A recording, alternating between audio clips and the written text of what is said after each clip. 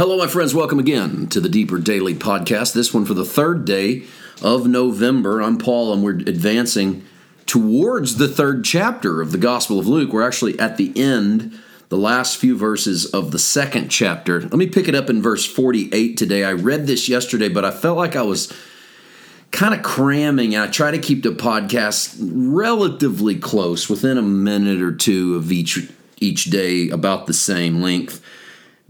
Let's reread 48. So when they saw him, they were amazed. And his mother said to him, "Son, why have you done this to us? Look, your father and I have sought you anxiously."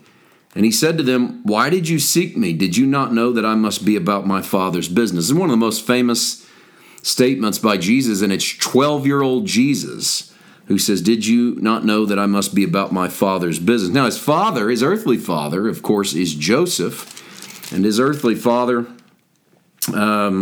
is a carpenter, and this isn't carpentry. Jesus has been found in the temple. That means the temple courtyard. He's not inside the temple, but he's been found sitting with the teachers, listening, asking questions, understanding, giving answers. And this scares his mom and his dad. It confuses the family. 3 days gone. His answer that he has to be about his father's business is quite remarkable because, of course, he's coming into an awareness of who his father is. He's claiming now God as his father. That's an interesting claim. We do that now, but we do it because we take our cue from Jesus. Imagine being in Jesus' time. And also, it's interesting that at age 12, he knows his call. He knows what he's on the earth to do. Now, one of the reasons that he knows it is back in verse 40, the child grew and became strong in spirit, filled with wisdom, and the grace of God was upon him. He's been growing. And as he grows into a man, he's growing in wisdom and the grace of God as well. The Father's business consumes the life of Jesus, but he doesn't step fully into it yet.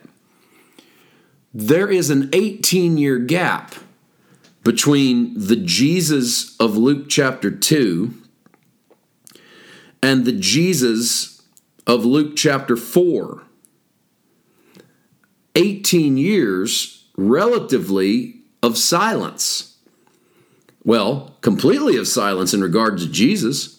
We don't know what he does between age 12 and age 30. But you've got to assume that he lives the life of a teenage boy in the first century in Palestine. And we assume that that includes loss and heartache and heartbreak.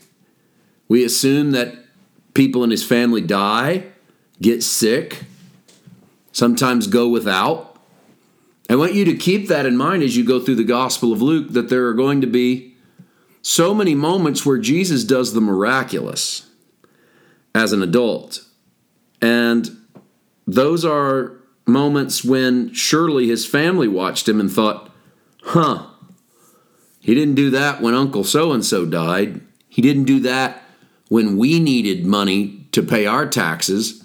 And you might say, well, how do you know he didn't do it? And we have extra testamental writings from centuries past the event of the boy Jesus doing all these miraculous things. But if we're to trust the Gospels as the source of our sketch of the life of Jesus on the earth, in John 2, and John writes his gospel last, and so kind of comes in and drops some things in he thinks we need to know. And John's the one that tells us that the first miracle Jesus performs is the turning of the water to wine at the wedding at Cana. And so we don't have 12-year-old, 14-year-old, 18-year-old Jesus out here doing miraculous things. Can you try to put yourself in Jesus' shoes? I don't have any idea how he did this. I mean, you go, well, he's Jesus, so you're not going to have. But, I mean, he's a 12-year-old kid who's tapped into the reality of what he's supposed to do. And it was confusing for them, too, because listen to verse 50. But they did not understand the statement which he spoke to them. They don't get this. He does. And I don't know how he does it. I remember when I was 14 years old, I started speaking at youth events, youth services, and the youth would go do service out with the adults, and then we'd go to other churches and do lead singing or whatever. And I would speak because I could, but I didn't consider myself a preacher. Just I'd talk, give a little devotion, they'd call it. When I was 15, I felt like I was supposed to preach. I felt like that's the call on my life, is to preach the gospel. And as the son of a pastor, my dad gave me the opportunity on a Wednesday night in April of 1993. I was still 15 years old, and he let me preach. And I preached like 45 minutes, and I knew this is what I'm going to do. I knew it at 15. Honestly, I probably should have been set down and told, okay, man, great. Now, live your life. If this is what you're supposed to do, go train for it, and it'll find you, because God's not going to let you go. If he's called you, he's going to keep calling you. He doesn't change his mind. The gifts and callings of God are without repentance. But I didn't, and I jumped feet first in, head first in. And being in the part of the world that I was in at the time, I was there. You were young and could preach, man, they'd use you like crazy. I preached constantly. A lot of youth services, a lot of youth rallies, youth camps, Sunday night services, started preaching some Sunday mornings, got a revival here or there. And that was full speed ahead, man, for years. And that's fine and dandy, but it led to a burnout in my mid-30s of waking up one day and realizing I never really had a childhood. I was never really a young person. I was always someone trying to outreach my years. One of the most impressive things that this season I have, looking back on the life of Jesus, is the 18-year silence between knowing who he is at age 12 and his baptism at age 30. The fact that he knows what he's on the earth to do and he doesn't do it for 18 years tells me that timing is everything. And so I can't change the past, and I wouldn't want to. I'd mess something up. But my encouragement now to young people that feel led or called to ministry is watch it be done, train for it, and wait.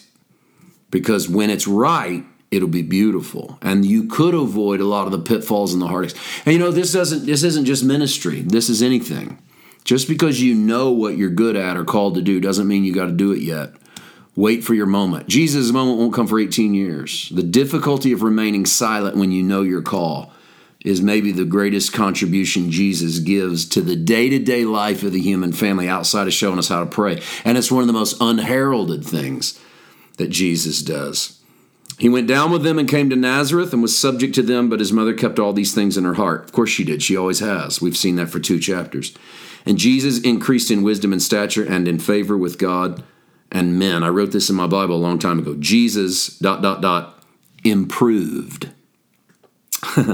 He grew in stature, he grew in favor with God and with men. We talked about that the other day. Here's another moment of it. Now, tomorrow we'll jump into the 3rd chapter. John the Baptist prepares the way. See you tomorrow. God bless.